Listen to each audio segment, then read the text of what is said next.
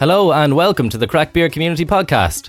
I'm your host Brian, and this episode of Beer Destination sees me visit the vibrant city of Limerick.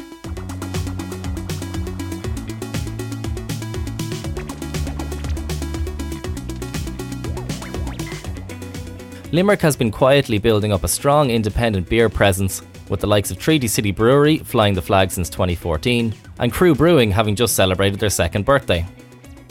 Add to that the long-time support that Mother Mac's pub has been providing in serving a wide range of Irish craft beers, and you have the foundation of a strong independent beer scene. My first stop in Limerick brought me straight to the heart of the medieval quarter. Located on Nicholas Street, directly opposite St John's Castle, is the Treaty City Brewery taproom.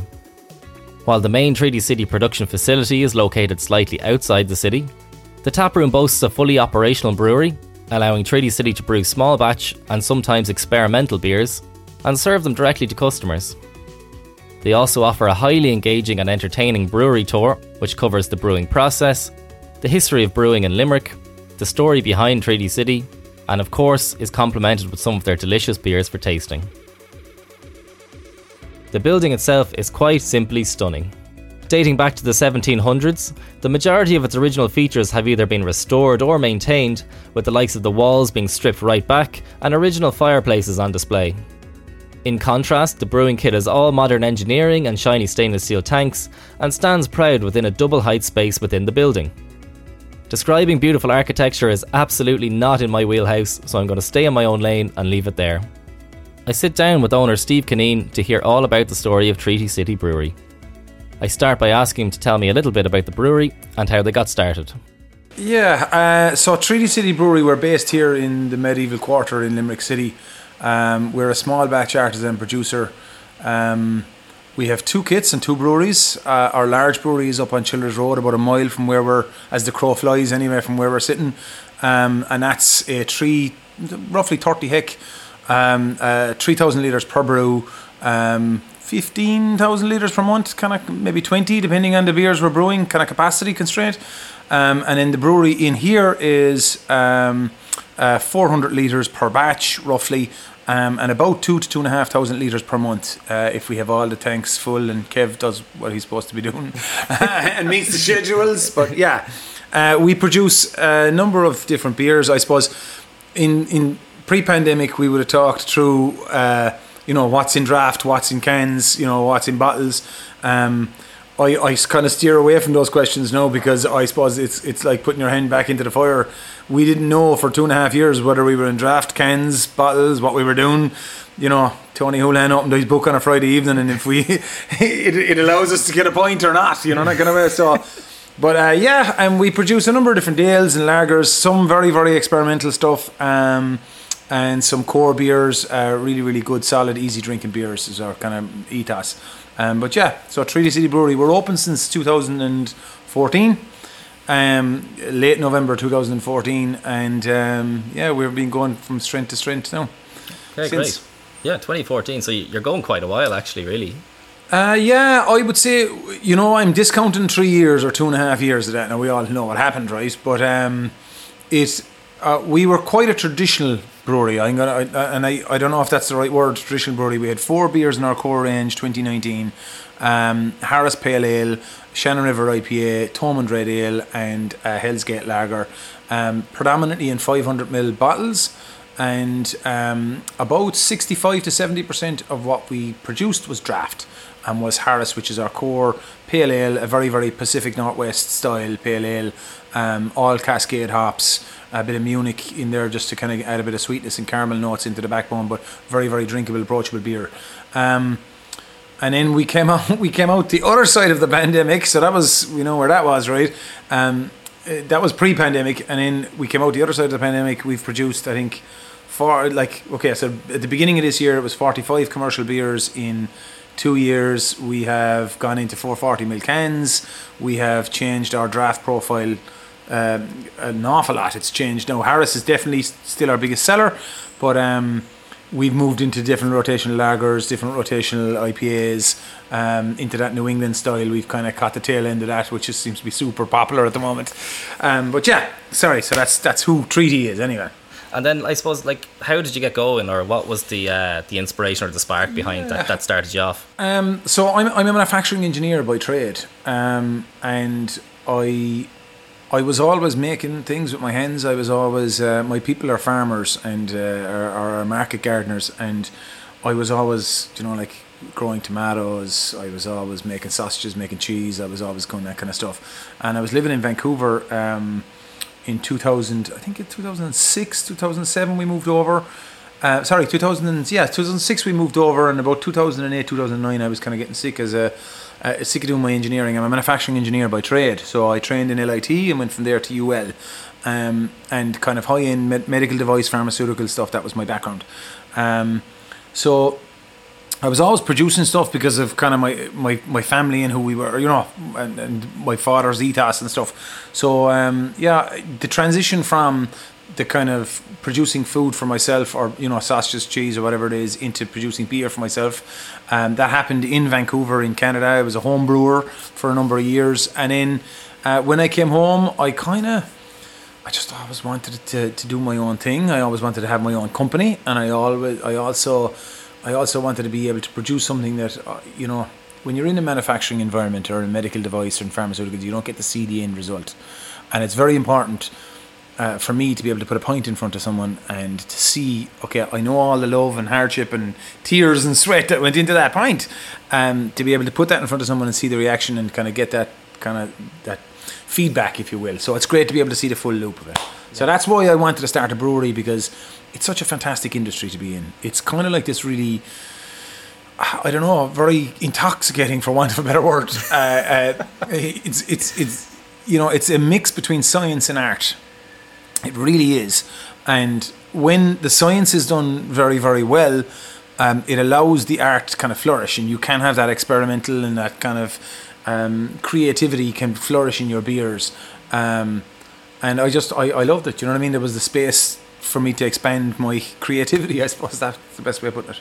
Sorry, that's a very sprawling answer there. No, no, absolutely. And you put it in a fantastic way as well, because I spent many an hour wondering, why am I so obsessed with this ultimately this product at the end of the day? But it's that perfect blend of scientific side, if you're going to the brewing side, and then that art, being able to showcase the creativity of the brewer and everything. So, and it is fantastic. And you can so, like, even see when we're doing our rotational beers downstairs and stuff like that, you can really push the boundary. You can really go out there.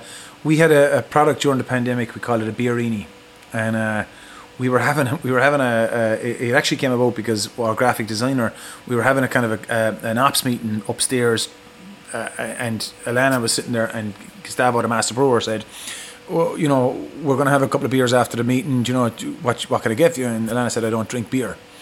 And first off, Gustavo kind of said, well, what are you working for a brewery here? Hold on a minute. How did you get through the interview process, right? What's going on? And then what kind of developed from that was a conversation between himself and Alana. I said, okay, well, if you don't drink beer, what do you drink?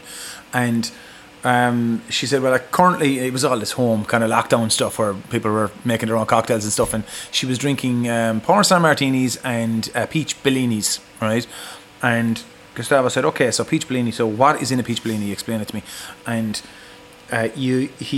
peach bellini is, I don't know, peach schnapps, and it's a prosecco, some kind of a bubbly. And he said, okay, you know what, we could make a beer that will complement and can substitute for the prosecco. So we made this beerini, and it was supposedly the mixer for the cocktail, right? But that's the kind of creativity where something that doesn't exist, it didn't exist pre that conversation, to taking it to the nth degree where you are shipping 10 or 15 or 20 or 100 cases of that beer out the door. From a conversation all the way through to a physical product that people are enjoying in their home in the evenings. It's a very intoxicating kind of industry, Oh, absolutely, yeah, it's amazing. And you touched on before that in your previous life, we'll say, you never got to see that end result and that end product, but having the tap room here, we're sitting upstairs at the moment, but having the tap room downstairs, being able to serve the pint to the customer, get that instant feedback and reaction from them, it must be invaluable. It is invaluable. I'll tell you, so pre-pandemic we were the large batch manufacturing facility. We opened here in Nicholas Street. We were about 200 or 20 yards from the front of King John's Castle, which is a 12th century cut blue Limerick limestone castle, right? And this is really in the old school part of the town. It's the medieval quarter, and we opened up here. I think we opened in May, but we weren't. We were open, inverted commas, but we weren't open. We were limping along, I'd say, and in kind of September, October time frame, we started to come into our own. As my wife says, who else would open a second brewery? One, and then two, a brewery who would open a second brewery 3 months before a global pandemic, right? Which shut the whole industry down for 2 years, pretty much, right? So we didn't really get to see that feedback loop that you have with a tap room or a, I don't know, front of house experiment, and people can taste and come in and do tours and do flights and stuff. So we didn't get that feedback loop, and I didn't see the benefit of that feedback loop until, I suppose you can still say, February, March 2022. We were still in some kind of a lockdown. June, July, and August 2022. This year, it was fantastic. We were seeing people coming in, drinking one type of lager, drinking one type of pale ale, not liking the stronger beers, liking the stronger beers, wanting something hoppy, not wanting something hoppy. And it really gets you to hone your target demographic. And you, like, there's nothing like, it's expensive to drink a pint in Ireland, you know what I mean? It's not the cheapest, I'll put it that way to you. So you're talking, $5.50 through $6.50, that kind of bracket, right? And if you put that kind of money on the table, the expectation is it's top quality, and it's it has to be what I'm expecting, or the description has to match, or the beer has to be balanced and this kind of stuff, and you get an instant feedback. So people will hear, and especially in Limerick, they will hand the pint back, and go, hey, that's not what I want, or that's not what I thought it was going to be, But it's been invaluable, and we kind of embarked in around the May time frame. We kind of embarked in a range of experimentals. So we'll say in package, we had been doing as a kind of overarching idea. So we had done 36 commercial beers in 18 months. Very experimental stuff, like we spoke earlier about. So cucumber saisons, we had a watermelon wheat beer, a lot of experimental beers, a number of different styles, and even the ones that we invented, the Beerini, right, that kind of stuff, right? But when we got to front of house and we were trying to say, okay, how can we experiment while still staying within a certain bracket? Here's Kev landing on now with what are we having here, Kev? We start off strong with some Harris Pale Ale. Lovely. Nice. Okay. Cheers, Kev. Stuff. So this beer is about 65%, maybe 70% of what we produce, and it's a clean, easy drinking Pacific Northwest style pale ale. I love this beer. It's a great beer, but obviously that's a sell, right? So have your drink. Cheers. Sláinte to your head.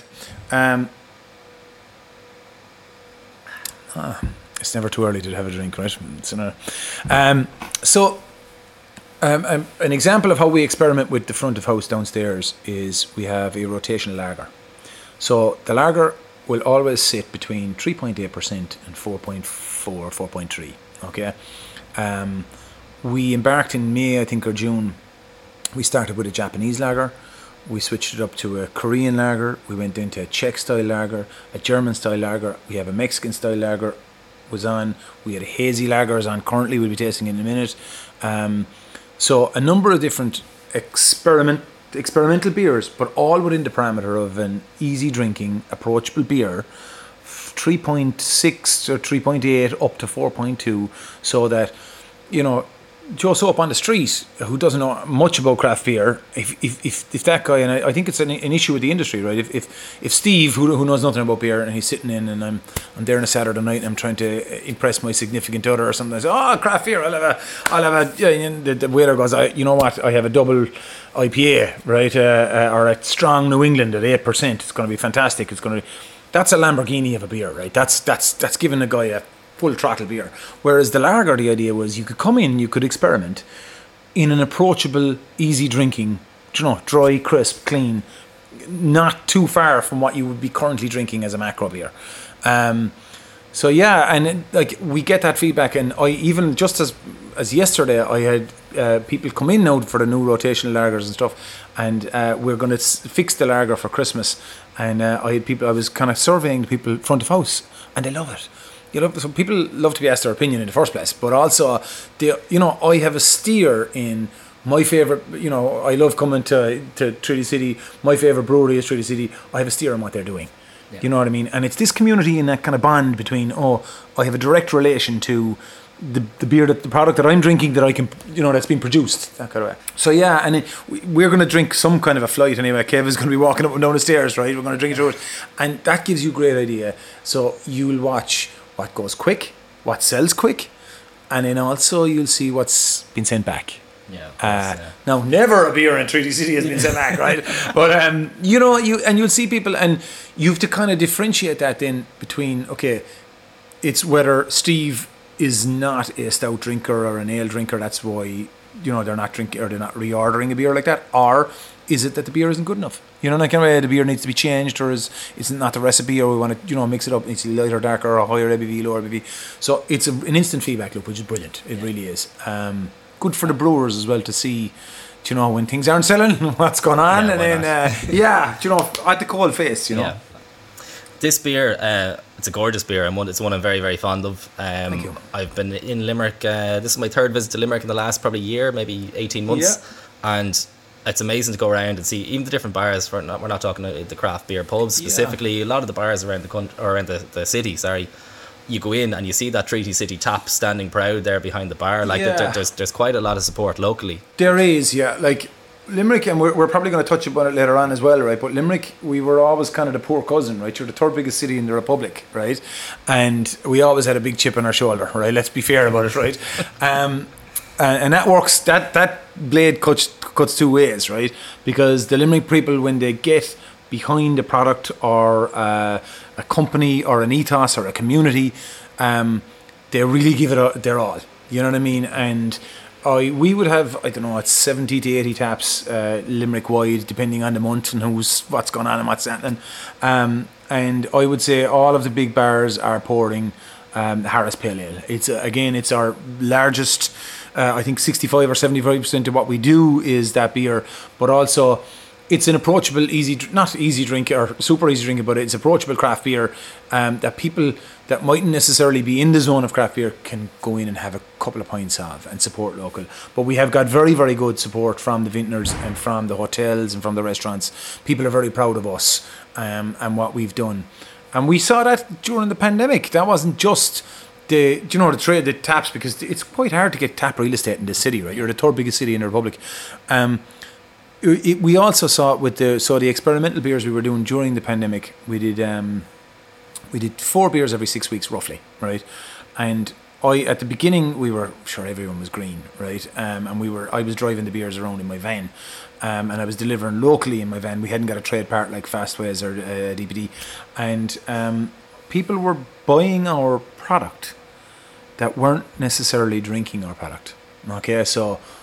And there was two people in that category, two types of people in that category. One was the guy who wanted to experiment, or the girl who wanted to experiment, right, and try something new. They were sick of the Coors Light or the Miller, whatever. After the 15th case of it, right, they were going, again, I need to try something different. But there was also the people, and it kind of leans to what you're saying about the support.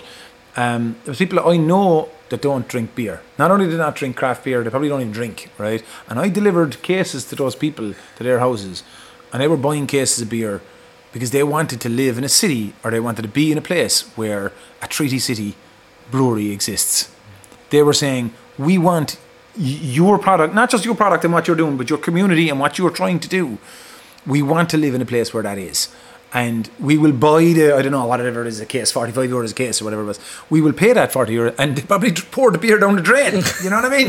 And I don't know what they did with it, but I know that there were some people that I was delivering to, and they were not drinking the product, or they were not craft beer or beer drinkers.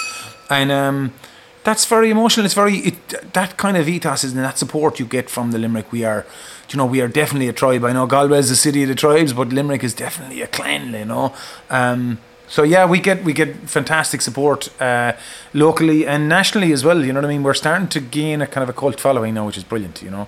But that's why you'll see. So I always say, if you go into a bar in Limerick and Treaty City isn't on the counter, then I'd say turn around, because you don't want to be in that bar. I don't know. I'm probably pissing off a lot of people there, but whatever. Right? God is good. No, we'll keep it. Yeah, so obviously Treaty City Brewery, it's a name synonymous with Limerick. It won't take any no awards for guessing why you came up with the name. Yeah. But like, I suppose, what is it to you? You mentioned you were in Vancouver, that you moved back home to Limerick, I suppose. What you could have moved anywhere really in the country or in any other country. Like, what is it that brought you back to Limerick? What made Do you know what? I have to admit this now, right? Because we're here and we're drinking beer, and sure, why not, right? I actually did not want to move back to Limerick. I was coming home and I actually moved to... So when we came home, my wife is a software developer and she took a job in Tralee. And I took a job in Estella in Killorglin. So we lived in Tralee for about a year and a half, and I was kind of going, I want to go... I was actually heading to Dublin because the business was in Dublin, my trade was in Dublin. And then Trassa fell pregnant with the second child with Tig, and we moved... I took a contract in Galway, but at that point we made a decision. We said, okay, well, where can we go? Where can we open this brewery? What can we do with this brewery? And also, where can we be around a community that, our family is one, obviously, but that think like us, you know what I mean? And they kind of are the same kind of goal, right? So we came back in 2014 from Vancouver, and then I think we were 2016, I think, when the first big brewery was opened in Childers Road. And I must say, right, and my life is like this. The universe provides. I'm the luckiest dude in the world, to be honest, right? I just have this luck in my hands. And when we moved back to Limerick, it just fit. I don't know how to describe it. It's like a glove. It's just your people are around you, and the ethos was the same. Limerick, and I was worried moving back, because I was coming from Vancouver, right, which is a major metropolitan city in North America, right? You're talking 4 million people in GVRD, massive amount of, big city, right? And I was wondering, would you still have that kind of ethos of the youth and the growth and the, the creativity and the stuff? And when I got back to Limerick, I kind of realised what was here was that same ethos that I was looking for in Vancouver. So we have an art college here, right? We have UL outside, there's 12,000, 15,000 students in UL. You have a number of different bars, and you have with a kind of a left to centre ethos and a left to, that kind of separate kind of we'll do our own thing ethos, which is what I loved. And it's kind of like the beer world itself. It's that kind of very attractive, ethos in people to kind of go, okay, yeah, well, I want to do something different, and we'll support you to do something different. So the other thing being as well, Limerick is uniquely positioned in the heart of the Golden Vale, right? I know that's a 50s term or a 60s term, the Golden Vale, but I give it during the tour, right? I give the gospel according to Steve, right? I'm saying the River Shannon is coming, the biggest river in the British Isles and all this kind of stuff. But it's true, right? I might give it a bit more jazz handsy in the tour, right? And it might be a bit of a kind of a sell, but it's true, right? You're talking about the biggest river in the British Isles. It is super mineral rich, and what you need for good quality product is good quality water. Good quality beer comes from good quality water. Lovely, Kev. What are we drinking? Cheers, Kev. West Coast IPA, the new one. Lovely. Who brewed that, Kev? I did. Oh, lovely. Come on. So when you're slating it, and I'm listening back. Yeah. I'm going on tap later on, right? Cheers, Kev. Sláinte. So this is our seasonal release. Cheers to your health. Our monthly release. Oh, yes. Yeah. Do you know what? I think the West Coast... No, here, this is me. This is Steve talking now, not the owner of a brewery. I think the West Coast are making a comeback. Big time, yeah. Cloudy is... I get it, and it's all skinny jeans and Cloudy, and everyone's doing their thing. I get it, right? And I like a Cloudy, and I was drinking Cloudy last night, but I really, really like a easy drinking, approachable, 5 to 6% West Coast IPA. And here, I'm going to give you a sell, actually, now. We actually changed. So Shannon River, the last time, actually 2 times ago when we met, we had a product called Shannon River IPA. And it was, again, very, very much Pacific Northwest. It was where I lived in Portland for a long while. I lived in Seattle, or I'd go up and down to Seattle, but I lived in Vancouver.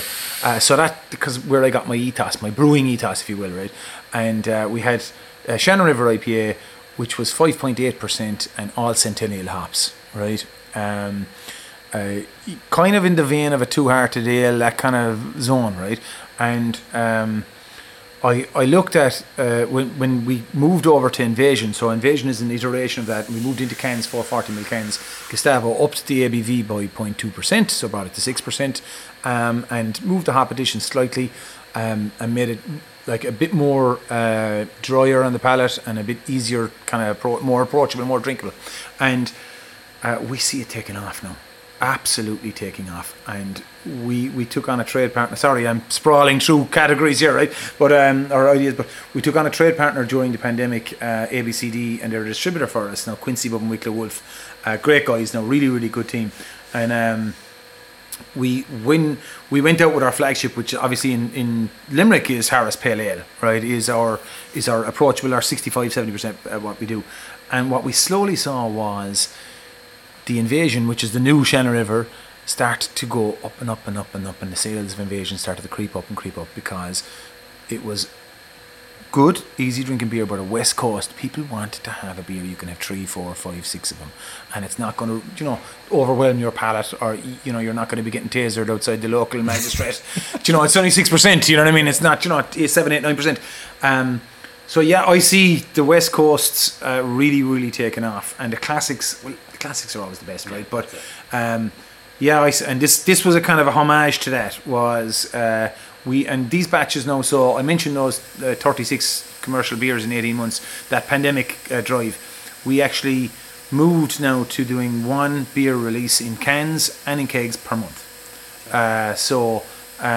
Like we had a black lime and tangerine sour, which I think we might still have on draft. We might be tasting in a minute.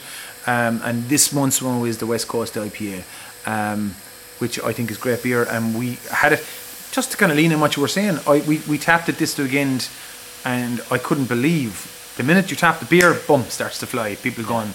Now there's a bit of kind of a newness in that, but what I watched is the second beer. Is Steve drinking a second or a third or a fourth beer? And that's the key. It's not easy to sell the first beer, but it is easier to sell the first beer, to sell that beer twice, to sell that beer 4 times, 50 times. That's the trick. That's how that's the hardest part. But yeah, so really good beer. That's it. That's beautiful. Really enjoying that. I fully agree, by the way. I'm fond of a hazy. I have them every now and again, but I'm West Coast all day. I'll take that all day long. So I'm delighted to see the revival coming back. It's great. Yeah. I was watching, and I've mates of mine in New York and in San Francisco and in Portland and stuff, and guys that I would ring. So, like, my job in the brewery, and this is going to sound, your listeners will probably be laughing at me now, but my job is the creative, right? I have to be the Napoleon to see where where are we going. So there's a number of different ways I do that, right? But one of the ways is I have people on the ground in the States and in Europe, just friends of mine, right? Just beer guys, like, and I'd ring them and I'd say, hey, how's it going? What's hot, what's not? UK is really good now at the moment because they're trying different styles of beers and a lot of tap rooms, and they're, since Brexit, they're a bit more insular. They're looking back in themselves. They're targeting their own market, so it's easier for us to see kind of a feedback loop. But for this beer, I rang Nestor in Portland and I said, hey, how's it going? What are people drinking? And he said, they're drinking 2 things, Pilsners and West Coast IPAs. That's where it's at. And his local brewery is Rogue, Deschutes, Ex Novo. These big breweries. Yeah. And it's amazing. We got to Nestor when I was living in Vancouver. I got to Nestor every 6 months, and we drive down in the back of a 940 Volvo with the hole in the exhaust. So I drive 6 hours into the wilderness in the Pacific Northwest and then land into Portland. But his local beer in his kind of local shop is Mere Pond, right? It's 6-pack Mere Pond. One of the best beers in the world, right? Absolutely exceptional product, right, by the shoots. And so when Nestor says to me, this is what's going to happen and this is what's going on, I say, oh yeah, this is where it is. You used to be able to judge it. The day was, as goes the West Coast, goes the East Coast, as goes the East Coast, goes London, kind of UK, as goes London, UK, goes Dublin, and then goes the rest of the country. That was the into the life cycle, the flow, timeline, if you will. Exactly. And up until the kind of 2009, 2010, I would argue that was the way it was. But you see it now where people are collaborating and looking and kind of engaging with more breweries outside of their own demographic, their own kind of geographic location, and the trends are traveling quicker. And they're moving quicker, and they're actually travelling the other way as well. So like if you look at that black lime sour, black lime and tangerine sour, I see people now looking and kind of going, oh, gee, look what Treaty City are doing, or look what Crew are doing, or what are the guys in what's Nine White Deer doing? What's going? And it's going the other direction. It's coming back to the guys from the States are coming over here and kind of, oh, what's happening? And you see an awful lot of that from the supply chain management as well. Yeah. So if you look at a prime example, now we do a lot of business with Loughran's Malt. Those guys, great guys. Will is really good, and Sarah, and really good contact with those guys, and they're starting to proliferate out. What I would say, our natural ingredients, let's say. Now they do have hops and stuff as well, but from a malt point of view, and like people are recognising us as being the industry leaders, us being Ireland, as being the industry leaders. Oh, wow, the malt in Ireland is exceptional. It's all 2 row, there's no 6 row. It's the low protein, low nitrogen, really, really good product. And people are kind of looking and saying, I see breweries now in the States with like malting company or Loughran's Malt, and they're doing the same as we would be doing when we're innovating with a New England IPA. Do you know that kind of way? They're taking the Instagram and going, oh my God, it's really cool. So it's amazing how it just changes, that kind of life cycle, as you call it, or the product flow. Like absolutely, yeah. And it makes a lot of sense what you're saying. You're keeping your finger on the pulse and looking what's going on elsewhere, because I've seen a lot of the releases that you've had recently. Like if you're not the first, one of the first definitely to brew a cold IPA. I was over in San Diego in April, and it makes sense over there, but everywhere Mexican lagers, absolutely everywhere. And they come back here and I was saying, there's a real gap in the market for a Mexican lager, and then lo and behold, you've brewed one. We're on 3, I think now. There's one in ferment as well, absolutely, yeah. So it makes a Scotch ale, I think, or a Scottish ale you had recently. That beer, the Scottish ale, I'll tell you what, right, we missed out, I think, because it's kind of reminds me, and it's like there's some beers that are visually Instagrammable and pleasing visually, right? And then there's other beers that require more of a sell, they're more of a nuanced approach, right? And the Scottish ale for me was a fantastic beer, right? Lovely balance, really, really good flavour profile, and it really malty, nice kind of a approachable beer, and but it doesn't have that Instagrammable appeal. You know what I mean? If you put, and I see it front of house, right? We have Outcast here. We have a version of Outcast which is called Vagabond, where we changed slightly, not too much now, not like a rotation, but we might tweak the hops slightly, or we might tweak the additions, just to kind of doing a bit of experimentation, but more in-house process than anything else. And if you take that beer on the 2 days of sunshine that we do get, right, and you have this New England style, 3.8%. Really, really fluffy white head, really shiny, effervescent, cloudy, opaque, and you put it out and people see that beer and you'll sell that all day long. It's a visual. Whereas the Scottish ale, the red, or an Irish red for that matter, what I mean? But, it's not as skinny jeans, it's not as cool, I don't know. I like the classics, I do. But we see that as well with the stout. So we have Sarsfield Stout that's on draft behind the counter here, and we're actually across the town. You see it in Mother Max now and in Crew and stuff. A traditional 4.2% dry Irish stout, easy drinking, approachable, creamy beer. And it's amazing that I'll tell a yarn, right? So my father, who actually built the brewery, he's a fitter, he's a welder, and helped me along with CSE and those guys. And we were here when I think it was March, when Leinster had to play Munster. The game was pushed from November because we were in lockdown, and Tony came down the stairs here, so we were 3 deep at the bar, right? There was all the Leinster crew were coming up, and the Red Army was on the march up along, right? We're on the route to Thoma Park here, right? And so Tony walks down, and Tony is 72 years of age. He's built the brewery himself. His son owns the brewery, so Tony doesn't queue, right? I'm not queuing, right? This is not a thing, right? So we're 3 deep at the bar, we're flat to the mat, and Tony said, he stood on the stairs halfway down and let it roar at him and said, okay, give me 3 stouts. Him and his mates were upstairs. Give me 3 pints of stout there, Steve.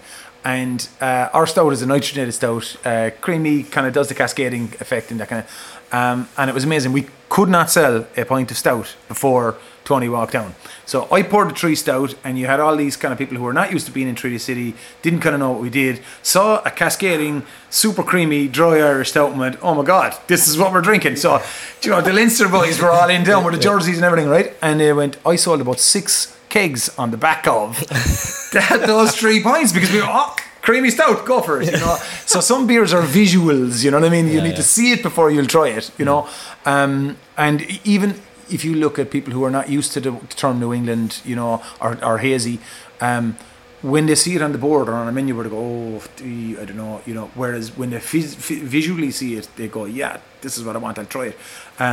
But with the red ale is different. You know what I mean? It has a different. The red ale, you really need to try it and to taste it and to kind of to run. But and that's the Scottish ale was the same thing. But sorry, I know that's a random kind of. Not at all. No, it's great, brilliant story. Yeah, I wanted to bring it back to Limerick a little bit, and I know we kind of touched on quite a lot of this already. But what is it about Limerick that you love, basically? Like what? Oh, you're so happy here. I'm a super proud Limerick man. I love it, and I give it during the tour. I kind of say, and the guys front of house are probably sick of listening to it now. My people are from Park, and I'm always giving the gospel according to Stevie. My wife goes, "Will you stop with that Ramesh? People are just here to have a good time on a Saturday. I don't want to hear your stupid story." But so she's a very nice woman. She's just quite critical of that story. But I love the ethos, the underlying kind of. Limerick is quite a working class town, right? And it has been for a couple of 100 years, right? But you contrast that with, you add to that we are in the heart of the Golden Vale here. The produce is second to none here. Really, really is. You have the River Shannon, you have fantastic malts, fantastic food, cheeses, and really, really, really good.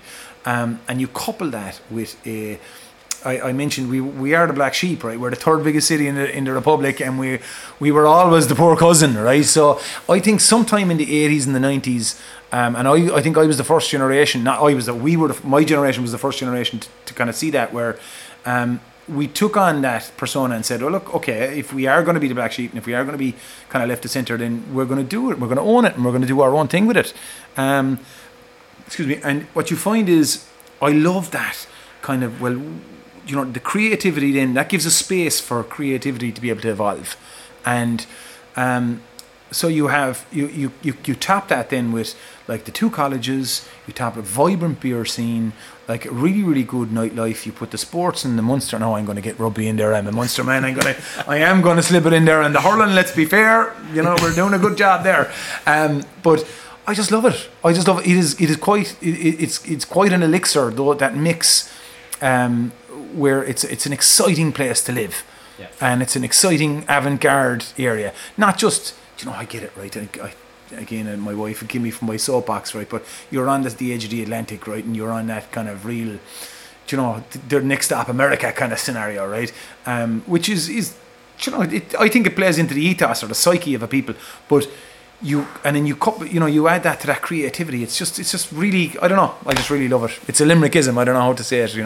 There's definitely a real buzz in the air, though, isn't there? There's something around the whole area. Even just walking around the city earlier when I arrived in, just like it's a Monday afternoon, and it's just a really good feel around, like everywhere. A good vibe, you know. And people, you get people who have spent time in UL or spent time in LIT that are not from Limerick or wouldn't have any roots or tradition in Limerick are coming back on, oh my God, a great town. We get an awful lot here, actually. Front of house, I get an awful lot. I didn't even know Limerick was here. This is amazing. You guys, I'm just after coming out of Mother Max and do the whiskey test, and oh my God, it was fantastic. It was Tom to James, and this kind of stuff. And you get that where people, it's a real kind of a hidden gem, if you will, right? Now I get it how that sounds, right? And I'm not trying to give you a sell, right? But it's a real kind of a hidden gem, and when people kind of get into the ethos of it and figure out what we're doing and see and walk around and kind of go, wow, there really is a lot going here. And we are the third biggest city for a reason, you know what I mean? There's a lot of industry here, there's a lot of medical device, pharmaceuticals, big manufacturing, which allows that kind of creativity, and people kind of want to come in and kind of try new things, and they have the demographic and the money to try it as well, which is good. Yeah, absolutely. Then I suppose on the rare days you do get a day off from work. What's your favourite thing to do around the city? How would you spend your days off? That is a great question. I would say, other than going out around and drinking a couple of beers, right? You're probably going to have on the podcast a number of the places that I would drink. I have been known to frequent Mother Max inside, or even Crew above. A sneaky point now, and I'm under the Tuesday. I would say my favourite thing to do when I haven't been able to do it in a long time is spend a day in Thoma Park. I miss it, to be honest. Sure, I really do. Being able to go out and watch a bit of rugby, to be able to give out about the out half that isn't able to make the touch, and to listen to myself and my father work closely together. He built the brewery downstairs, he built the brewery in Childers Road, and we're renovating the back now. We're doing bathrooms and putting a new cooler in and all this kind of stuff. But to be able to argue with my father, not in a beer-related sphere, and to be able to directionalise that at, I don't know, a scrum half or a hooker that didn't make his line or whatever, right? So I would say, I like to get out and go for a walk. I'd walk the Three Bridges, maybe go for a sneaky pint before the game into Katie's, maybe. Have a fish and chip, just kind of sit down and relax, and then go out, watch a decent bit of rugby, or somewhat decent rugby anyway, and come back into town, then go into Mother Max, go up the Crew, have a couple of pints and go up around the town, into Mickey's there, and just soak up the atmosphere. That to me is a great day out in Limerick, The Three Bridges I love to walk, because Three Bridges, just for anyone who doesn't know Limerick, is there's 4 bridges over the Shannon, I think, but anyway, so the three, you walk the Three Bridges and it's all on the river and it's along the side, and it's just a really nice walk to have. It's 5k from my house to around the Three Bridges and back, and it's during the pandemic it became a real kind of thing to do, because we weren't allowed to do anything. We were all burying people in our backyard if we decided to talk to our neighbour. This is mass murderers, you can't do this, you can't do that. So the Three Bridges became a thing to do, and you can walk out, get a bit of nature, and then still stop off in Treaty or wherever and have a couple of pints or this kind of thing. So I love doing that. It's a really nice thing to do. Yeah, lovely. It sounds like a nice little day. Yeah, to be honest. It's a good way to spend an afternoon. Yeah, not bad. So then, I suppose, as we start to wrap up then, so what's on the horizon for Treaty? What's coming down the line? Yeah, just before you came in, I don't know, you saw my accountant walking out the door, right? So that was, that was an eye-opener. I know.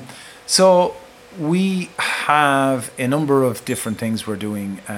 So we're kind of, I won't say wrapping up the year, but in the beer world, we're kind of 8 to 10 weeks ahead, right? So we're focused on Christmas now. I'm looking at what releases are for, what merch we're doing for Christmas, what kind of a tour profile we're going to have. We do an awful lot of corporate business in the building you're in. The likes of Generon and Vistacon come in and they book out the tour for, Thursday, Friday, Saturday stuff. So we'll focus on that. From a beer point of view, we have a number of really exciting releases coming up. You did mention the cold IPA. We did it during the summer, and I really like the beer. I would have to say, I hope the revenue aren't listening to this now, but I probably drank 50% of the product myself. I still have a small stash at home. We also, we're probably going to do another version of that.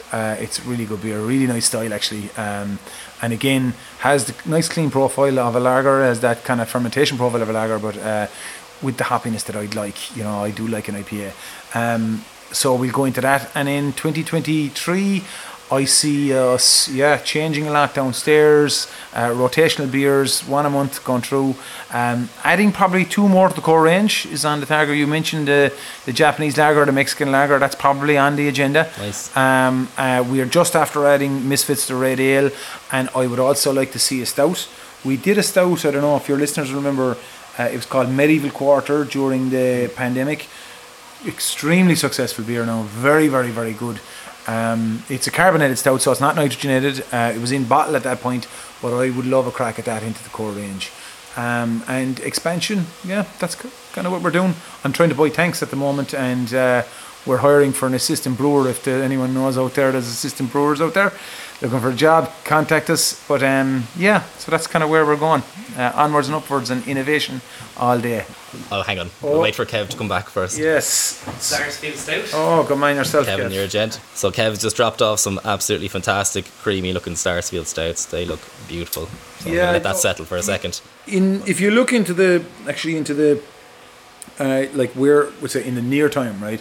So we launched this stout in April this year to good fervour now, and there was a lot. We've good accounts now supporting us with this stout. It's great, and people are kind of more transitioning on, because people couldn't during the pandemic get nitrogenated product,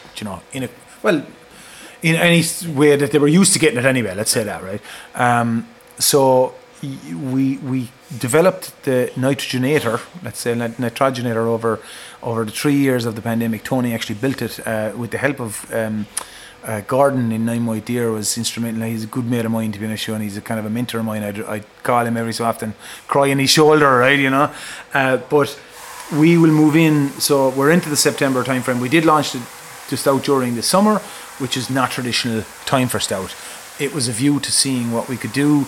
when we get into the stout time, and now is the stout time. So you, in the near future, you will see us pushing this nitrogenated on draft product across the town. And I see that kind of as that golden triangle, if you will. So the Harris Pale Ale, the Sarsfield Stout, and then a lager, you know, or a rotational IPA or something like that, a third treaty product. That's where I see our products going. But yeah, so you will see a lot more of the Sarsfield, and it will be making its way. It's the rugby season right now, and I know I hate to go back to sport for it, right? And beer obviously not leaning on sport, or well, quite close, but you will see. We'll go back to, like, people will be going in now. There'll be, you know, colder evenings, sitting in Peggy's parlour, drinking a pint after the match. You know, your creamy dry Irish stout, easy drinking. You know, it's a good touch. But absolutely beautiful. Yeah, we can't wrap up without touching on the tour available downstairs. I've done it myself recently. Absolutely brilliant, some crack. So I suppose tell us a bit about it, and how'd you get involved? This is my cell. This is go. Okay, yeah. I need 4,000 people here next week. So our tours are quite different to a lot of the tours, or most of the tours that are out there. We try to give a bit about beer, you know, but also a bit of history about who we are and what we do in our ethos, right? It is really more about having fun and being part of being able to approach a product and approach an ethos and a company easily, right? So we talk a bit about history about Limerick. We talk a bit, and it's kind of jokey and affy. We do the beer stuff, so the enzymes and that kind of jazz, but I tend to not go too detailed into it, right? I'm not a master brewer. I'll tell you a good one at the start. The first tour we had back post-pandemic, I had a historian, an amateur historian, and a food scientist inside in the tour, and when I'm nervous, I start to talk. I just gotta ramble on and just keep going. And I was going on about enzymes and all this kind of stuff. And the food scientist was going, "Oh, not quite sure that's exactly correct there." And the historian was going, "I just googled 1691 Siege of Limerick. Oh, that's not what happened." But so it's more a bit of a fun, right? So we run scheduled tours on a Friday at 4, on 2 and 4 on a Saturday. We also have just introduced flights of beer where you can do a tasting of beer on site. And we do a number of different events, so the likes of Slow Sundays now, where at 12 to 4 every fourth Sunday, we have a jazz musician comes in. We have some vintage clothes in here. Kev is doing an experience, a beer and tasting, or beer and snacks tour upstairs, where it's basically, you know, a tasting of the different beers we have on draft and pairing them with foods and stuff like that.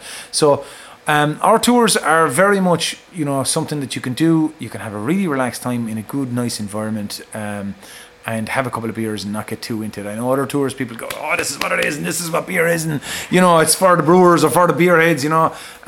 We try to get everyone in that demographic. We try to kind of widen the tour, but so they're bookable online. That's my cell. They're bookable online, and if you're coming to Limerick or in the vicinity, or someone is coming in, definitely let them know. It's well worth a touch, you know. That's our tour. I'd like to thank Steve for taking the time to chat, and I'd also like to thank Kev for supplying the beers for tasting throughout. The next leg of my journey brought me out of the medieval quarter and in the direction of Limerick's historic milk market. Located a stone's throw away from the market is Mother Mac's pub. Formerly known as the Roundhouse, it features its distinctive curved facade and strong blue paintwork, and it stands proud on High Street. As soon as you walk inside, you know you're in a traditional Irish pub. There are no TVs anywhere to be seen, you're instantly enveloped by the spirited chatter of punters, and you receive a warm welcome from the barman. It's quite simply a beautiful, comfortable space. I sit down with Mother Mac's co-owner, Mike McMahon, in the small back room known as Peggy's Parlour, and ask him to tell me a bit about Mother Mac's. Well, I suppose the building we're sitting in goes back to 1860s.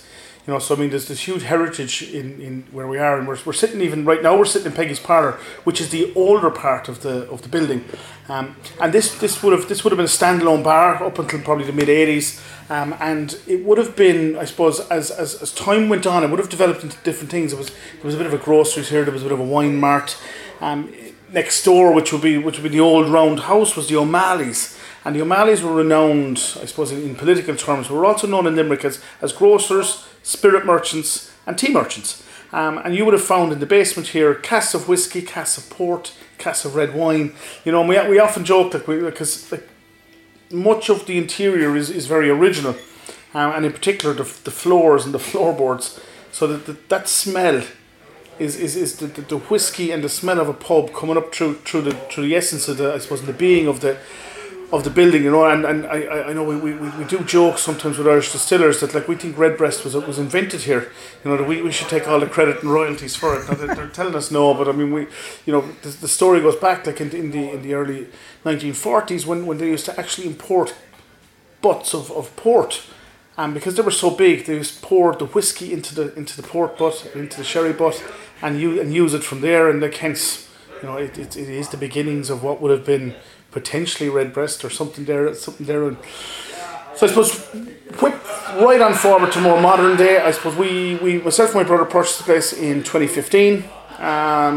We opened the doors here on the 18th of December 2015, just before Christmas. And I suppose we haven't looked back since. I mean, other than the mandatory closure of COVID, we have traded, I suppose, every day we've been able to trade since then. Amazing, yeah. Just to touch back on the building, as you were saying it, like, when you walk in, you just get that sense of history in here instantly. Like, it's a beautiful spot, especially the room we're in here now as well, in Peggy's Parlour. It's a lovely little.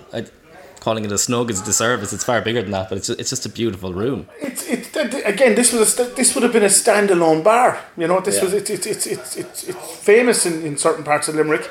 There was a woman by the name of Alice Dobbin would have owned it, and she's infamous for having no toilets. So it was the only bar in the city which had no toilets, and where we're sitting now would have been, the bar counter would have gone lengthways, and for those that are listening, basically along the longest wall, the bar counter would have been there, and it basically split the room into two. And if you had to use the bathroom, you went out the door and around the corner into a laneway. And if there was any ladies present, and it was very rare that there were ladies, and this is Alice's own words, very rare there were ladies here, but she'd send them around to the bar next door, which would have been the Roundhouse, and they'd use Alice's Lounge, as she'd call it. Right. An adjoining bar, nothing to do with her, but they'd go in and use the facilities. What I wanted to touch on is, I suppose, the ethos and the spirit of the place. Like, again, when you walk in, you see you cater to all audiences. You've got the usual taps, and then you've got the fantastic range of craft independent Irish beer on offering. For yourself, why is it important to kind of support independent Irish beer as well? Okay, I suppose back to the first point there. I mean, a traditional Irish bar is meant to be inclusive, you know. So I suppose from the offset, we knew that if we excluded a whole portion of beer, that people wouldn't come in, and now we're becoming exclusive, and that was never the intent. The intent is always to be as inclusive as possible, you know. And as you can see, right now you have people drinking pints of Guinness to pints of Mammoth, Treaty City Harris Pale Ale, you know. So it's everything kind of is flowing nicely. So we've a nice mixture, and we always try to keep it kind of very balanced. And you'll see on the front of the bar there's actually two tap banks, one for the macros and then one for the independent micros. And I suppose it allows us to differentiate and allows us to show that kind of balance, that yin and that yang almost. That both coexist, both are very, very prominent on the counter. And even though the macros maybe look a little shinier and a little brighter, you know, they still have the exact same place as the independents on our counter. I suppose the second thing, I mean, when we looked to purchase the place back in 2015, I suppose we identified in Limerick that there was definitely a need for more selection of homegrown beers, independent artisanal beers. We're right beside the market. We're located here beside the market, which is absolutely fantastic in terms of food, and the food offering that you get here kind of Friday and definitely on a Saturday morning is unbelievable. You know, locally grown and sourced food, vegetables, meats, etc., cheeses. You know, and we could see that that was going from strength to strength. So there was a huge ask from people. You know, that they were going through a whole, I don't want to say food renaissance, but a whole provenance on food and a whole independence of food. So we knew that was going to have to happen with beer, because food and beer are quite similar, right? And people who enjoy food typically enjoy beer and good drinks as well. So I suppose in the business plan that we wrote back in 2015, you know, good independent tasty beer was always part and parcel of it. And I suppose over the last number of years we've grown that to where it is now. I mean, we would have as many independent taps on the counter as we have macro taps on the counter, and then depending on this time of the year, we'll often have more independents than we'll have in the macros, and it's just unfortunate. Sometimes we just need to double up on some of the macros, but we'll always be pouring at least 12 independents, if not 14. which I think is significant. So I suppose tell me a bit about yourself then, Mike. You said yourself and your brother James co-own.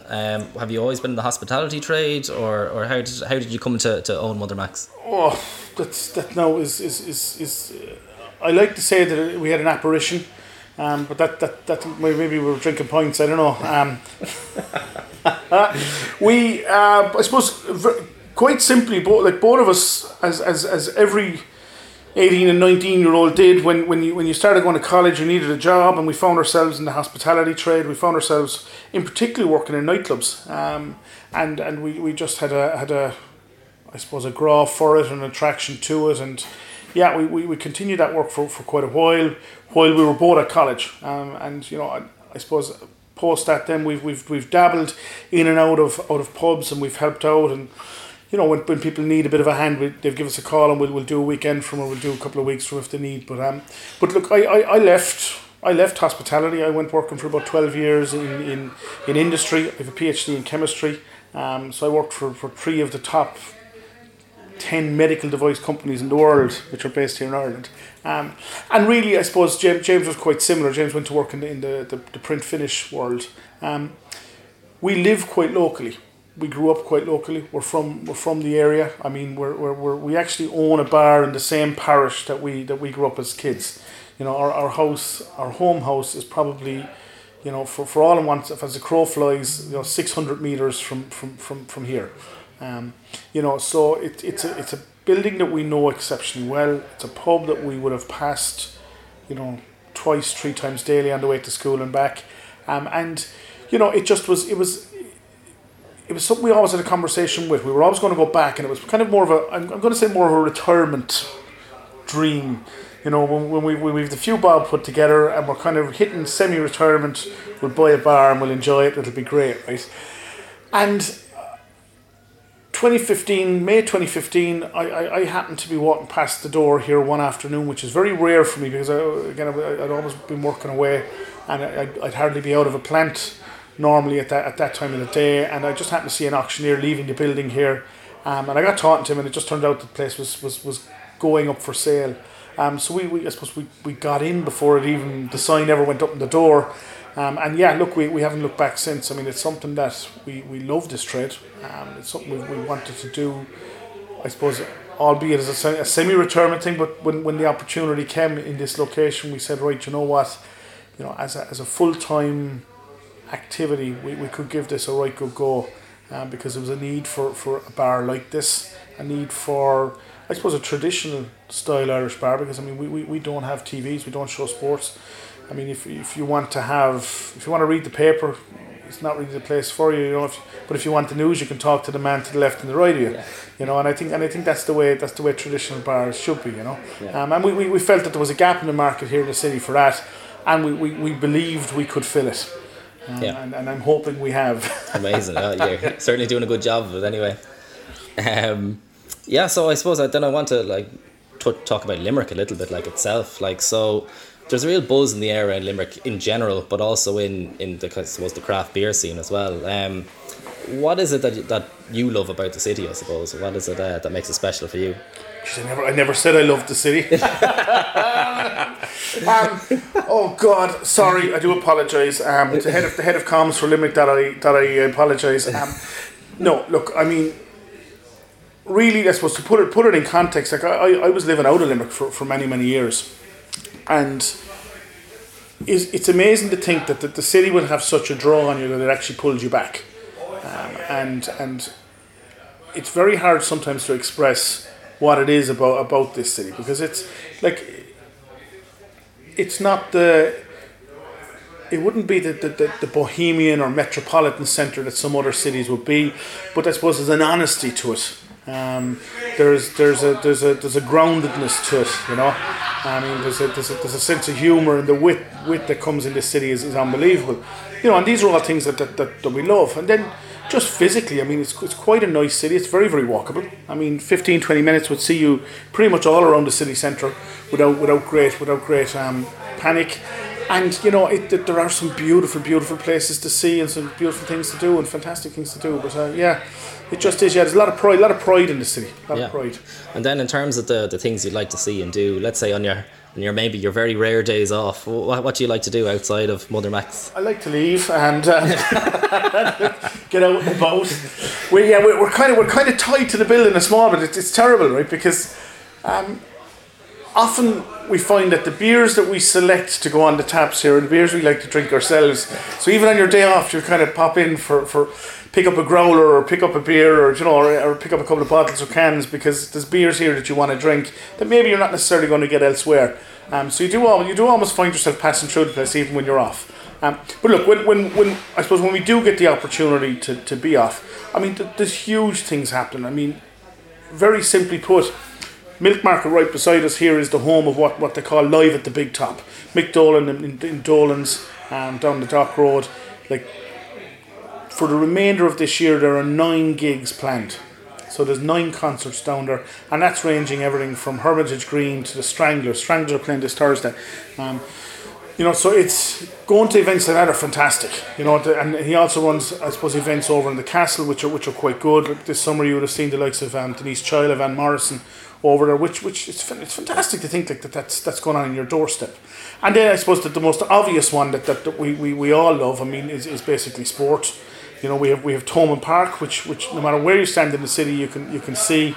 And then you have the Gaelic grounds aside in Limerick hurling as well. So you'll find that most people in the city are a bit sports mad as well. And like personally, I like nothing better than getting out to Thomond Park on a good cold Friday evening, to watch a game of rugby. Whether they win or lose, it doesn't really matter to me. It's just getting out and about.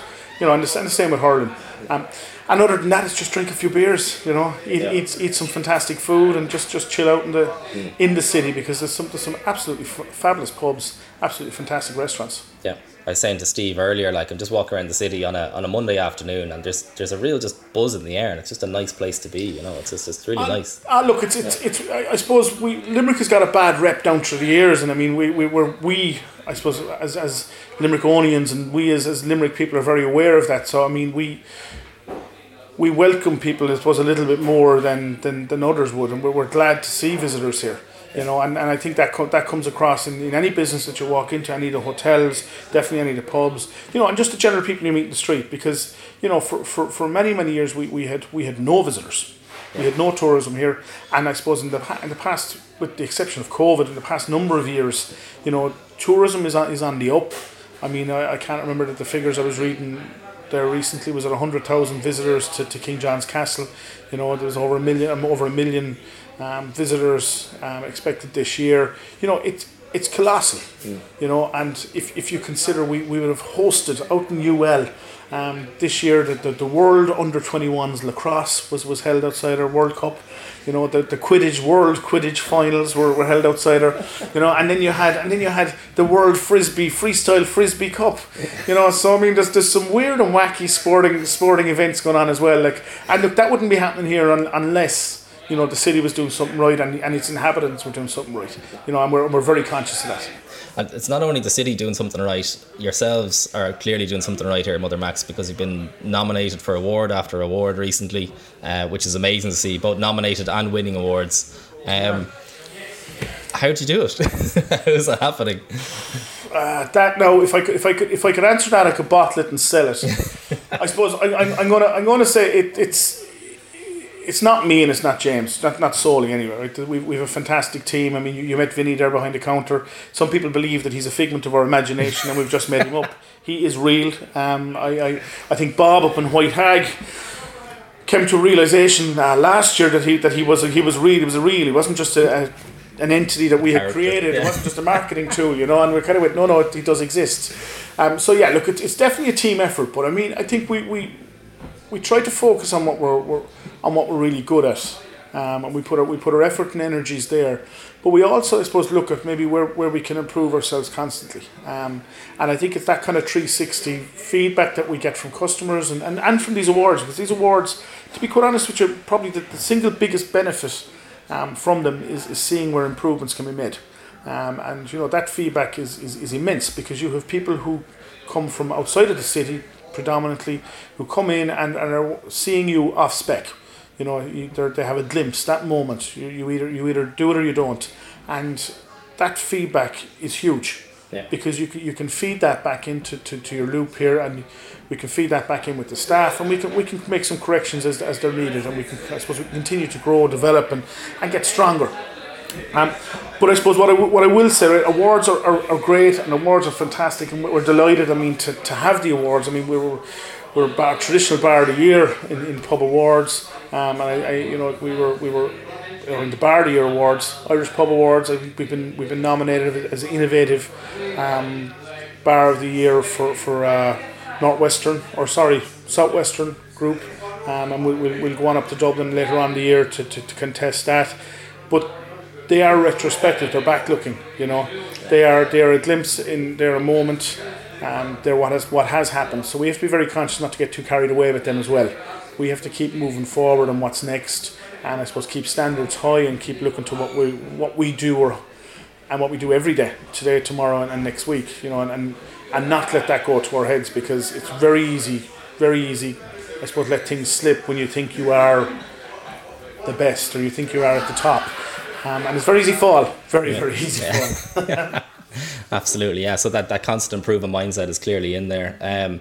So then, looking down the line, then what is coming down the line? What's in the pipeline for Mother Mac's? We don't share that ever. Wise. If we were to give that away. No, look, we actually are an open book on a lot of things, right?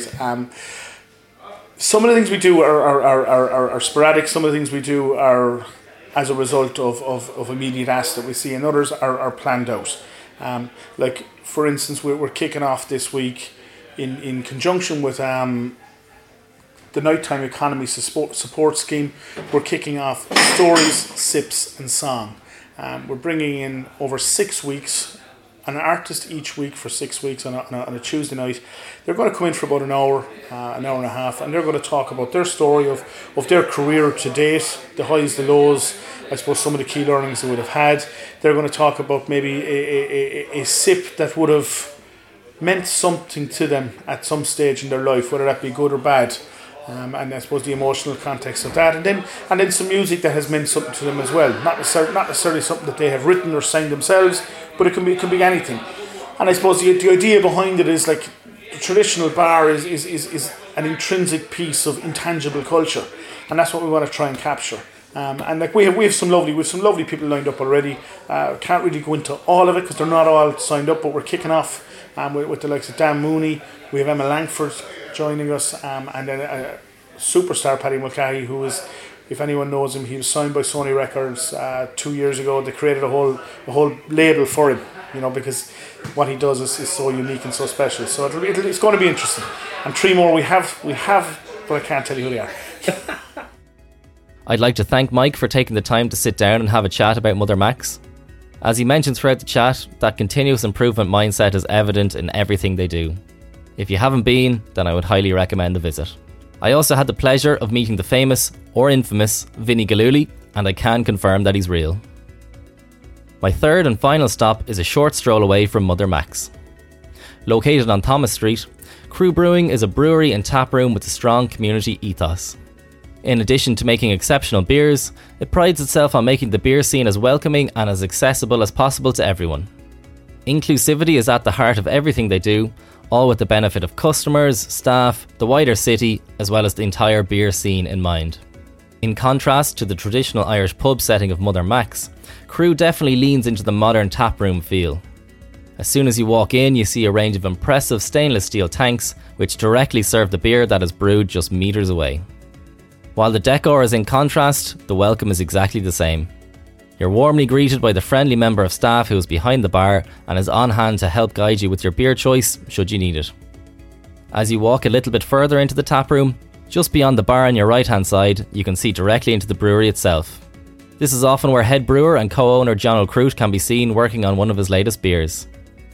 It's here where I sit down with Jono and ask him to tell us a little bit about Crew. So we opened September 24th, 2020.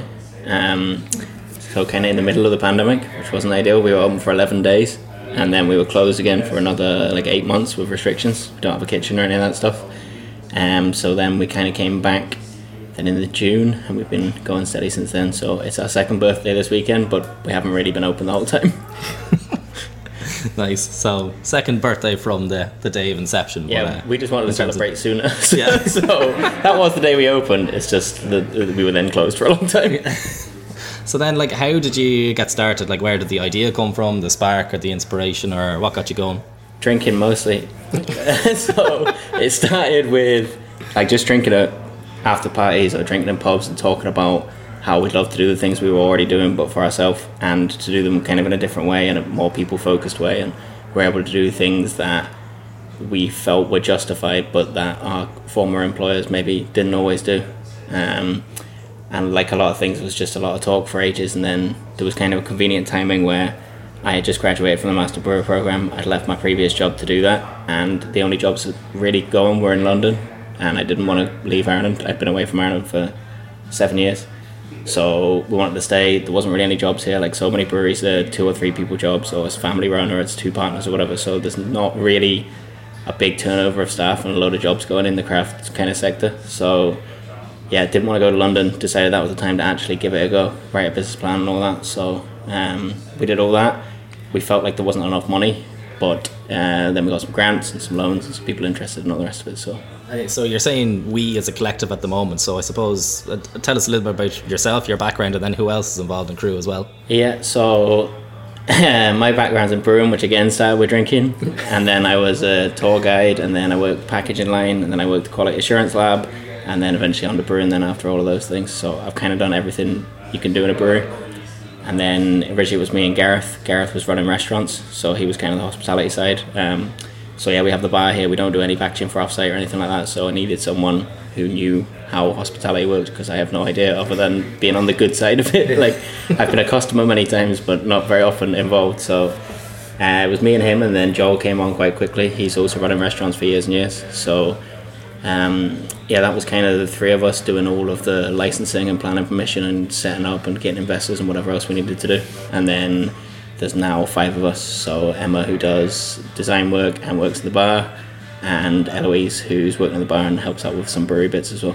And then you touched on your let's say your former employers didn't do certain things that you would have liked to have done. Where were you working at the time, or not specific businesses, but like. But actually, you know what's interesting is that I actually had the good side of all of that. So I always worked for really good employers, and then I was always kind of stunned at stories I heard from other people, and the other guys, they would have worked in kind of places that didn't treat people as well. So we had kind of dual motivation that way. Like, I knew ways it could be done, and they knew ways it shouldn't be done, or like how to do it badly. So I worked at Steam Whistle Brewing in Toronto. That was the greatest place on earth. Just a big like Charlie and the Chocolate Factory style place, but for beer. Everyone's so happy, and like they were so supportive of everyone. I knew at that point I wanted to open a brewery one day, so they paid me to do shifts with like accounting and shifts with marketing, which was like not going to help them at all. It was nothing close to what I was doing for them, but they were happy to just like send everyone everywhere and get everybody involved with everything. So they treated people really well. They were involved really well with the community. They looked after the beer really well. And yeah, I'll not name the places in Belfast where the lads were working, but there was some more kind of money focused, I guess, and less involved owners. So people that were just like arriving and checking books and working off that, rather than actually being involved in the business and invested in the people, and a lot of other issues around breaks and everything else. You get in hospitality all the time, scheduling and all sorts of bad stories. Yeah. It's amazing how, I suppose, motivation can work on both the positive side and the negative side, and how you both came together in that that was common always space. Me. It's like I always looked at breweries, like Left Field Brewery is a great one in Toronto. They're a living wage employer, and they treat people really well, and you can kind of tell that when you go to their tap room. So I always had all these positive examples, and yeah, the lads had a long list of things they didn't want to be happening here. Yeah. Fair enough, yeah, that's good. So I suppose that brings us on to the ethos of Crew in general then, and I know it's an extremely welcoming space. It's a beautiful space here, and tell us a bit about it then. Yeah, so the ethos is community. We always look at community in a lot of different ways. So it's the community of people that work here, the community of people that drink here, the wider community in terms of the city and the world, so for sustainability and whatever, but like the city in general, how we can improve the city. And then can't remember the one I missed. People that drink here. So like you're looking at keeping people safe that drink here, making sure they're included, making sure that people are brought along the craft beer journey with you, because the craft beer community is not always as inclusive as you would hope it would be. and it's easy for people like me to access. I never had a problem, but there are lots of other people who are either intimidated, or you go into a bar and there's like a tap list of things you don't know, breweries you can't pronounce, styles that you've never heard of, and it can be quite a tough challenge to get that first step to learning about the things and being involved with it. I think most people in Ireland, or really anywhere, who are really into it started because a friend was really into it and they kind of brought them along and they got them to try different things, and they started to learn, I like sours but I don't like IPAs, or whatever it might be. But there's not many places where you can go in and start that journey without being kind of brought along by a friend. So it's important for us that we're that kind of stepping point for a lot of people. Okay, nice. So that accessibility really, like in terms of both being a warm, friendly, welcoming environment, having your, maybe if it's your first time, kind of leading you along a little journey, saying this is, if you like sort of this type of style, maybe try this. Is that how it works? Yeah, I think like what it comes down to is that craft beer has given me a lot of my life, like both a career and sort of a hobby, and a world that I'm really interested in beer history and in different breweries. And I'd like everybody else to at least have the opportunity to be as excited about that as I am, whether they go as far as I have or they just have a few beers or whatever it might be. But there shouldn't be anyone who feels like they're left out because there's no taste bud difference, or there's no, there's no actual real barrier. It's all created barriers by kind of the scene and the system that puts certain people off. So we want it to be clear that craft beer is for everybody, and that if you are curious about it or you'd like to drink something different, this is a place where you can come, and you're not going to be condescended because you like other beers, or you're not going to be confused or overwhelmed or intimidated because you don't understand what's going on. It's like, okay, come here and we'll help you. Nice. And then I suppose on the beers you brew here, so your approach is slightly different. You have your brewery in house, it all goes straight onto tap here. So how does it work? We produce batches at 300 and 600 litres. We have a couple of beers that come around fairly often. We have Polly as a tropical IPA that will pretty much always be on, and then a few other beers that kind of reappear, but it's a lot of new beers. So I think we're at 49 or 50 now, and the intention is for that to just keep going. The beauty with 300 litre batches instead of 40,000 litre batches like at my old work is that you can do kind of weirder stuff or take a few more risks. Or even if you've talked to loads of breweries all around Ireland, and you've talked to brewers, and I guarantee they've told you they'd love to make this, but there isn't necessarily a market for it, or it's hard to push. But there's 300 litres. We can sell 300 litres of any kind of non-fashionable style, no problem, particularly because our regulars are excited about whatever we're excited about. So like when we brewed a Rauch beer, which we'll do again next month, and that's one that I know a lot of brewers would love to brew, but it's maybe hard to push through off licenses and all the rest of it. But when people come in here and they see that I'm really, really excited because we got to brew this thing again, they're willing to try it. And for the most part, once they try them, they like them. So it's not an issue, You're not trying to stand out on a shelf. You're just trying to talk to someone the other side of the bar and say, this is really exciting, and you won't find many of these, and that's why people are into it. It sounds like a brewer's dream, to be honest, just to have that literally limitless possibilities there, and just being able to watch what you can brew. Yeah, it is. It's stressful as well. But yeah. Then you've got literally an infinite supply of beers out there that you could potentially brew. How do you decide? How do you go, okay, we're definitely going for this? Or? So pretty much everything we do is group decisions. So we just finished our meeting there. Actually, we have a meeting every Monday with all our staff. We try to have a totally non-hierarchical structure. So if someone's excited about something, we just kind of go with it, whoever they are and whatever it might be, or no matter kind of how mad the idea might be. It's like, okay, let's go away and try and work it out and see if we can do this. There are a lot of beers that I always wanted to brew, or there's you get inspiration from other Irish breweries, or I know you were with Mother Max today. I go there for pints and try something from one of the other Irish breweries, and it'll get me excited. But for the most part, it's just on a Monday you go, does anyone someone may have read about a certain style that's been dead or has been revived some small part of the US or something, and it's like, okay, I'm going to go out and find out about that and see what we can do. Now, having said that, it's also a lot of hazy pale ales and hazy IPAs as well. So, you're still kind of following the trends somewhat, but you do get a bit more leeway to go a bit mad sometimes. Yeah, exactly. And you get that balance in between. It's kind of like you sneak the odd rare style in between the others. Yeah. Also, I'm fortunate. I know a lot of brewers you talk to, they don't love a lot of the styles that are popular at the moment, so they're kind of not super fulfilled making them. But I love hazy hoppy beers. I absolutely love them, so it's not a problem for me to come in every week and play with different hops and have a different thing going for that. So yeah. Okay. Nice. I've never met a beer I didn't like, so I'm happy to brew everything basically. Then you touched on your background, so you were working with Steam Whistle over in Canada. How did you find yourself from there to being head brewer here? What was the journey in between? So yeah, at Steam Whistle I did everything like I was saying. So started with the packaging line where you're just carrying things around, cleaning floors and all that, and then right up cellaring, quality control, everything. And then at that point I knew I wanted to open a brewery, but I wanted to have like a proper qualification so that I would be more equipped when we opened, and that if it went wrong or we didn't get opened, it would be a lot easier for me to find work somewhere else. So I went and studied for the Master Brewer program in Chicago and Munich, and then it was after that we started kind of getting serious about this. Then I suppose to move on to Limerick, the city itself, like just from talking to the other guys earlier on today, like there's a serious buzz in the air just in general walking around the city, but then there's a serious buzz about the Irish beer scene here too. What is it about Limerick that drew you to it? So there's two sides to it. The first side's a practical one, which is that pub licenses in the north cost twice as much as they do down here. So all of us are involved, or at least originally involved, are all from Belfast.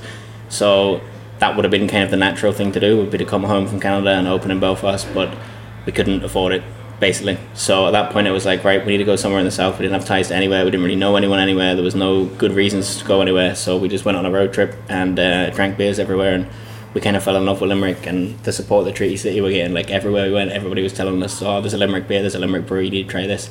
So we felt like if there was a lot of support for them, there would be a lot of support for us as well. Like there is a big support local thing here, and people are very proud of Limerick, and there's so much going on. Like it's such a booming scene. I'm always worried doing things like this because too many people are going to come and ruin it. But no, like there's just it's at this really exciting time now where for arts and for music and for beer and for everything else, it all kind of seems to be coming together, and all of those communities support each other really well. So we're involved with a lot of different kind of like exhibitions and launches, whatever. We'll donate beers, and those people drink with us, and kind of the music stuff, everything just comes around, and everybody kind of helps each other out. And I felt like that wouldn't have happened in a lot of cities. There'd be a lot of cities where you'd be like another place, whereas here we were able to come in and kind of be the place for beer, in terms of the breweries at least. That's a long list of reasons to love the city, but what do you like to do? Let's say you get a rare day off from here. You're not brewing, you're not cleaning, you're not serving, you're not doing something. What do you like to do around the city? Like what? So basically, what you've done today is what I like to do. So I go up to Treaty City. I like drinking there because I get to complain about brewery stuff, and people understand. Mother Max obviously always has an amazing selection. They're such great lads. They were so good to us opening, helped us with all sorts of bits. So I like to go there, and then. Late night, there's always things going on, like either the commercial or pharmacia. Pharmacia is kind of where I tend to head. I'm trying to think of something that doesn't involve drinking that I do, but it's a challenge. There really is. In terms of the music and in terms of art, there's always stuff going on, so you're kind of never short of something to do. Yeah, it's a beautiful city. There's a castle. People seem to like that. For me, it's more kind of the venues and the spaces that way. There's a castle. There is a castle. I don't know that much about it. It's right by Treaty City, so I've seen it. Yeah. My mum went. She said it was very good. So you mentioned earlier that you're open for 11 days before COVID struck and you got shut down. Like from your first day, it's been an absolute roller coaster, like all along. Yeah, it was actually worse than that because we ordered equipment in November of 2019. We signed the lease in June of 2019. So we got kind of word of COVID being a major issue from the factory in China initially. So our fermenters come from China. The factory was closed down, and we were like, oh, I hope that doesn't delay us by a couple of weeks or whatever. And then we realised it was actually going to be a much bigger problem than that. But it meant that the pub was ready to open probably 3 or 4 months before we were allowed to. And then there was kind of a period, I know everyone forgets the way the restrictions went, even myself, even though we were having to deal with them, but pubs were open. And then that was us first time open, and then 10 days after that, or 11 days after that, the pubs were closed again. And then it was substantial meals and all. I'm sure everybody remembers that fun. Oh yeah. So we didn't have a kitchen, so we weren't kind of able to do any of that. There was one time we did kind of crowlers for takeaway, which went well, and we sold merch, and actually that was like the first sign that people were really, really going to go out of their way to help us, because there was people buying hoodies who had never even been in here in the 11 days open. They just had heard about it. They wanted us to still be here by the time the restrictions were lifted. So people were really willing to go way out of their way to help us out. So that was kind of the start. Like I feel like we've got a lot of support kind of because of that. People have a lot of sympathy or whatever it might be for the struggles that we had to go through, but now we're up and running and the same people are here all the time. So there was obviously quite a few lows at the start, just trying to get things off the ground. What have been the highs then along the way? Just like the highs really are just seeing people enjoying it, you know, and seeing it's a lot of the same faces, but there's new people all the time, and seeing those new people be included then in kind of the things, activities we do, or just involved in the groups in general that kind of hang out here. And I don't know, it's just incredibly fulfilling to watch someone come in with no idea what's going on, with no clue what they want to drink, and then you see them a few weeks later really excited because there's a new hazy out or because there's a new sour out, and you're like, okay, this is amazing, because a month ago that person didn't know what a sour beer was, and now they know the strawberry Berliner is coming out in a few weeks, and they're messaging us saying when's the release date for that, and all, you know, it's rewarding that way. I think when you're production brewing, you don't necessarily know who's drinking your beer, and you don't know what journey they're going on, or you don't know how they're connecting with it. So even like we'll get messages all the time from people. They'll be elsewhere or they'll be at a festival, and all they can get is kind of a mass-produced beer, and they're saying, I can't wait to get back. I can't believe I have to drink this over the weekend and all that. So, and those are people who wouldn't necessarily have drank craft beer at all before we opened. So then I suppose you touched on it earlier, that your ability to just to like serve directly over the counter, have a chat with the customer, like how important is it having that direct feedback as people are tasting it, and you can gauge the response for the beer straight away? People will give you their response already. People aren't shy. No, it's amazing because it really reduces the feedback loop time. So when you're trying to iterate recipes, you can go through things really quickly, and you have a really clear idea of what people liked and didn't like about it.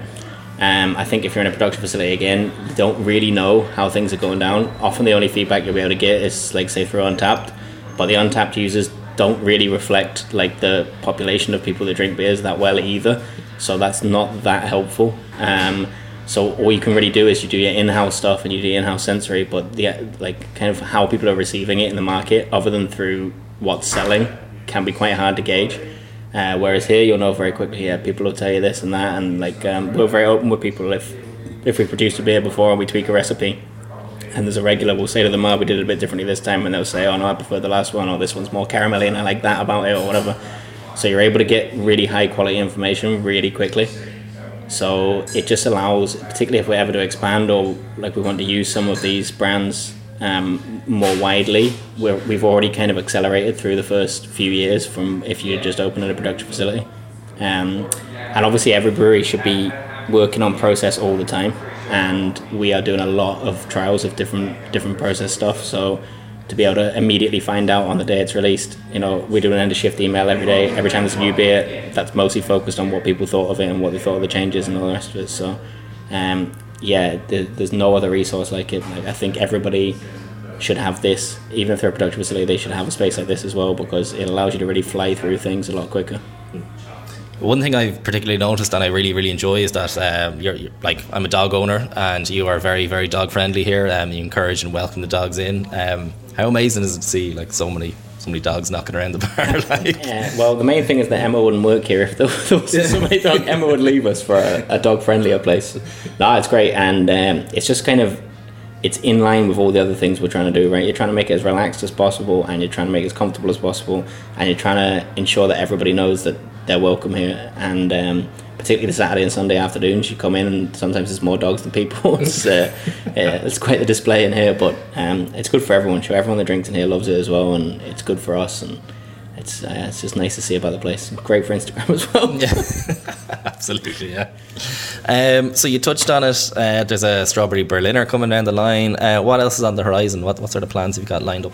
So the weather's turning a little, so we're kind of going maltier now. So we'll definitely do the Rauch beer again. We'll definitely do kind of this amber and a couple of other kind of darker bits. Like the summer was basically hazies and sours, and then we kept kind of the odd stout taken over to keep people happy, but for the most part everybody was drinking hazies and sours, sat in the sunshine. So yeah, it'll go a little darker. Apart from that, like, all our schedule is done on my notes app on my phone, and we're not that far into the future with it. We kind of never really know. So we'll wait and see. Like, I don't like planning too much as well, because we're getting the feedback, like we said, so quickly. So it's good to incorporate that. And also because of our size, often the ingredient suppliers will come to us with innovative products, and they'll say like, can you try this in a beer in 2 weeks, give us some feedback. And I'm just like, yeah, that's fine. We don't have a year or 2 years of the tanks planned out like some breweries have to for distributors and all the rest of it. So yeah, I kind of just see how it's going, see what people are enjoying, and just keep adapting that way. And then one of the most notable features about the bar is having the open glass looking into the brewery there. Do you often get spectators and onlookers looking in as you're working, or do you try and plan to brew when the doors are closed? Mostly the dangerous stuff's done by the time we're open, which is nice. But particularly double brew days, like the double batches are long, so we're still brewing in the evenings then. And I think it's good. It adds like a really nice element for people. With so much stuff we're doing is trying to connect people with the process and with the beer. There's so many people who don't know what beer is, who have been drinking beer their whole lives. Like, they don't know an ingredient, they don't know where it's made. It just appears in pubs from one of these big factories somewhere, and that's it. So to try to connect with people, like, it was essential when we found a space that the brewery was going to be visible. And yeah, and then the serving tanks is another big thing. So we serve directly from serving tanks right behind the bar, and that's another thing that, like, it's a visual representation as soon as you walk in of like, oh, this is different, this is not like anywhere I've been before, and it is a brewery rather than just a craft beer bar or whatever. So yeah, I do get we were going to put up a like don't tap the glass or don't feed the brewer sign. We were working on those, but I don't know, I know everybody that drinks in here anyway, so it's not too bad. Nice. And you touched on earlier that people were buying merch when you were closed. I remember I grabbed a hoodie when I was down here the day before you reopened. Are they available online? They should be. I don't know if they. I tell you what, we'll say they are, and that'll give me the motivation that by the time you put this out, I'll get the web shop fixed. Mostly it's selling here. Like, there's merch, and then there's gift cards and all the rest of it. Like, the support was unbelievable. The merch is cool. Like, I love it. It's a really bizarre feeling to see the merch in town, particularly with people I don't know, and I'm just like, God, this is now not just a thing in my head or a thing of me and my friends. Like, this is now an actual thing that's out in people's lives, and they're enjoying it enough to kind of support with buying some merch. But yeah, I don't know, it's not really our business. We sell pints, like, and the rest of it comes along as well. It's nice to see, though. Nice to see people wearing it around town. The first time I saw it, I was like mind-blowing. I remember texting my mum because I was just like, this is not just a thing on paper anymore or whatever, right? This is like a real thing. And then you see people talking about how this is a place they love to come, they feel safe, they feel like they can enjoy themselves here and all the rest of it. And it's quite moving because that was always your plan. And then to hear it from, you know, your close friends are always going to cool down and drink pints and whatever else.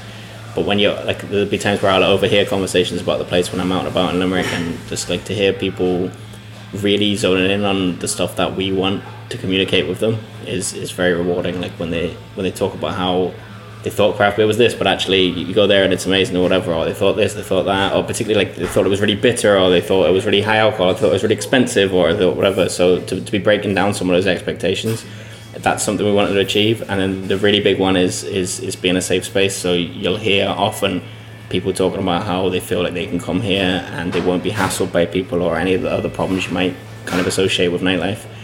So to hear people talking about that is like very rewarding, because like I say, it's no longer just your friends, and it means that you're getting across the things you want to, right? The stuff that's important to you is coming across all the way to the customer, which is another advantage of having the pub rather than a packaging facility, because who knows what someone in Galway thinks of a Dublin brewery. You can communicate as much as you can on the can art or something else, but it's much tougher than when you're actually in here kind of face to face dealing with people. I'd like to thank Jono and all the staff at Crew for making me feel so welcome and for providing an amazing space within the Irish beer scene. There's always a great range of beers available, so I'd highly recommend a visit if you get the chance. As we start to wrap up our episode of Beer Destination Limerick, I'd like to thank all three of my guests once again, and I'd like to thank you for listening. It's clear that there's a growing and vibrant independent beer scene in Limerick. I hope this episode has helped to highlight that, and if you don't already live there, I hope it has encouraged you to pay it a visit. The beer community in Ireland is an amazing space full of so many fantastic people. At Crack, we aim to champion independent brewers and everyone else involved in the independent beer scene and support them as best we can. If you'd like to learn more about Crack, you can get involved in the beery discussion at crack-beer-community.ie. It's free to join and always will be. You can also check us out on Twitter @CrackCommunity, and on Instagram @crackbeercommunity. As a final note, if you enjoyed the podcast, then please feel free to rate it and also subscribe to stay up to date with all of our new releases. So that's it for now. Thanks again for listening, and sláinte.